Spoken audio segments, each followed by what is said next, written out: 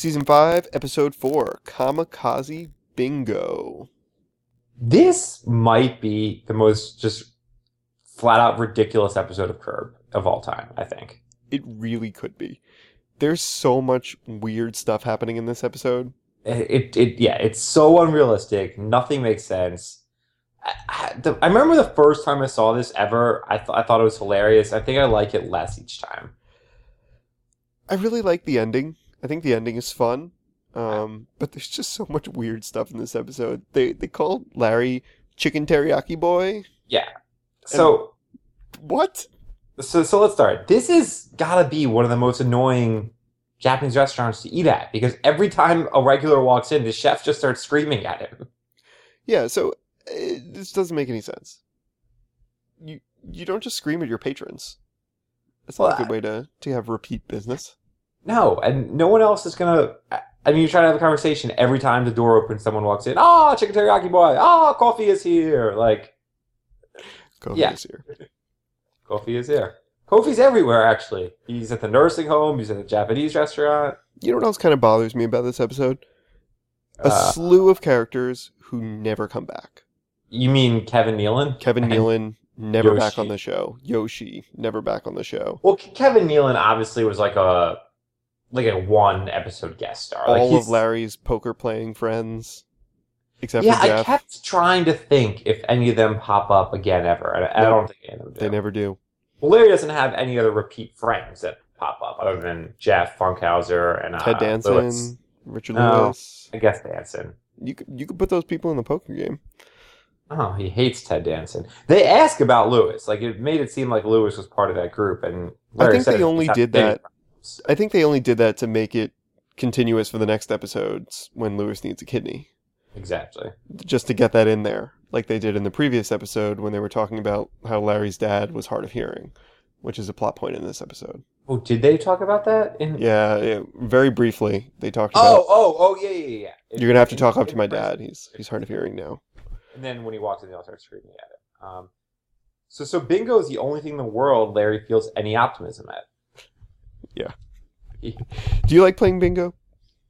Bingo's fun. Bingo's great. I listen, I pay attention. I'm a good bingo player. If anything, Bingo is the best character in this episode.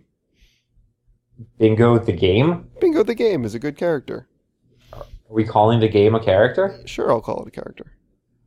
All right, well, so one line I liked, which I noticed for the first time, is they're at Kevin Nealon's house playing poker. Larry just talked about bingo. Kevin Nealon gets the call that Yoshi tried to commit suicide.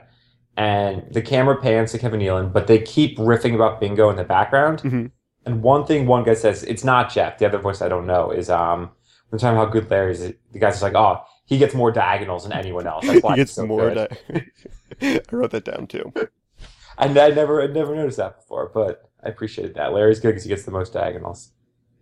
So I have two things before that scene. Okay. One, so Yoshi's going art shopping with... Well, I think Yoshi is the art dealer. Okay. I just really like Larry's line that when they're like, oh, what type of art are you looking for? He's like, oh, we're looking for just a giant penis. With some big balls also. Some big balls. That cracked me up. I actually laughed out loud. I do actually appreciate every time, like then, and it comes up a few more times, Larry's description of what he thinks happened to Yoshi's dad. With the hand motions and I'm going, that's crazy! This is crazy. This is crazy. This isn't for me. And his voice goes up as his hand goes up and back the base. He does a good job of this. And, he gets it right. Like, he's pretty clearly Larry figures out what's happening with, what's his dad's name? Tanaka, yeah. Okay. So back to the poker scene. The poker scene. After a short diversion. I really like that they stay. Yeah. Well, clearly they should have left. Clearly they should have left. The excuses that they come up with are terrible. Right. There's a pizza on the way. They don't know the alarm code, blah, blah, blah. And these guys who are around the table, they're not really... I looked them up on IMDb. None of them are really actors. One of them is an executive producer. Really? He was like the executive producer of Everybody Loves Raymond. He must be one of Larry's just like Hollywood he's not friends. even an executive producer of Curb? Nope. Oh, I thought it was going to be random people that worked on the show. Nope. It's just like three random guys, and they have some really ridiculous lines. They're doing that thing that you like to say, where they're just playing up. It feels like they're just playing up the ad-libbing of lines, Mm-hmm. just to say something as funny as possible. Yep. So yeah, he gets more diagonals than anyone. When Kevin Nealon comes back, one of them blurts out that like, "Oh, I took an orange from your fridge," and he's holding an orange in his hand. Oh, really? And then one of them points at Jeff and says like, "Oh, you ordered another pizza." I did write that down too. I noticed that Jeff ordered a second pizza. Good for Jeff. Good for Jeff. I like Larry's bingo call. Oh, his bingo. Bingo. I haven't He's played bingo in a long time. He is as obnoxious a bingo player as possible, and he's playing with like elderly people in a nursing home. Well, he's better than them. He thinks he's better than them. He's like he a thinks he can hear.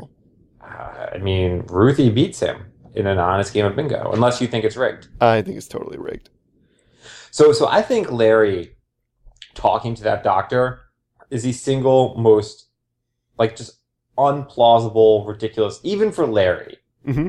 Like he's not asking a doctor who takes care of his dad to investigate what he thinks is a rigged bingo game because he thinks Ruthie is giving Lenore a 50-cent kickback on bingo calls. Like every like clause of that statement just makes it more and more ridiculous. And why talk to the doctor? Exactly. Is the doctor in charge of the social activities in this nursing home? No, talk to like an administrator at the nursing. It doesn't make And then any he even sense. tells the doctor to go undercover, take off your smock, as he calls it.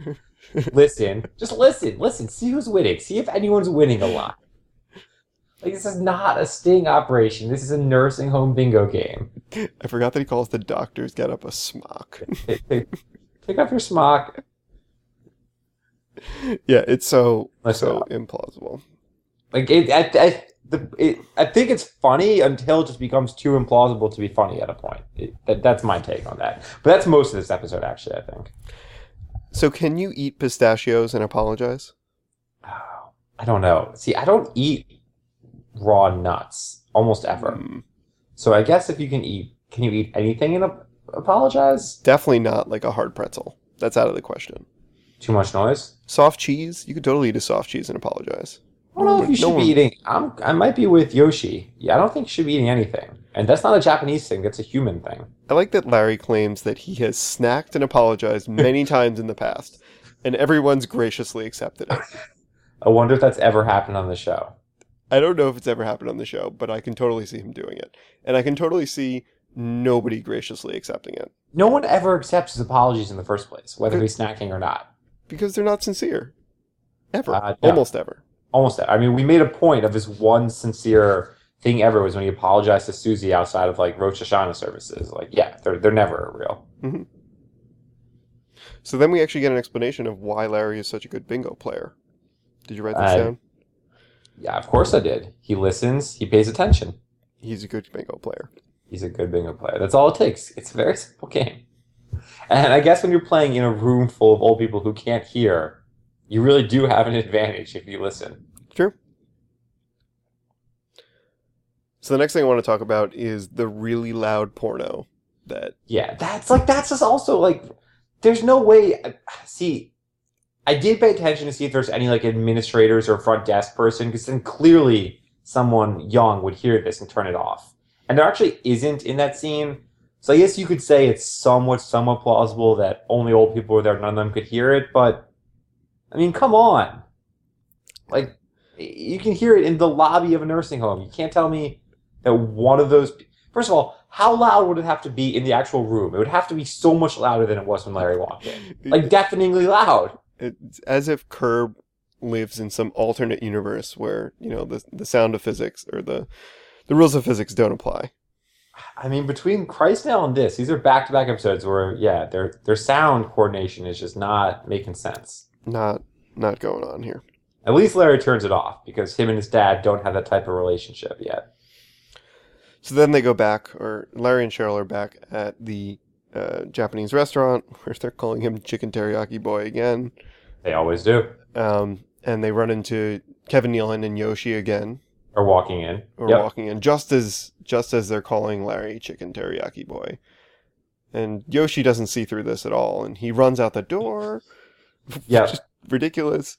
And then Kofi comes in. We finally find out who Kofi was. Not the pharmacist, this version of Kofi. Other Kofi. Yep. And then Larry challenges Kevin Nealon to a showdown at bingo. Yep. And says Which- my favorite line of the episode. The infamous Larry David line, how do you want to lose? Horizontal, vertical, or diagonal? Great line. Fantastic line. Larry's best at diagonals from what we know. He gets a lot of diagonals. So just to backtrack 1 second, Mm-hmm. now that we know who the real Kofi is, who's this middle-aged white guy who goes to that restaurant a lot and like wrote in the restaurant like Kofi was here, like as stupid and childish as it is, I kind of get it in like a restaurant you really like, but why would this guy do that in a nursing home? That makes no sense to me. On a vertical swinging door of like the community room of a nursing home. I don't understand that. Is he really proud that he visited that nursing home? I put like 9 question marks next to this because I Yeah. have no idea why there's a Kofi was here on the door. It doesn't add anything to the episode.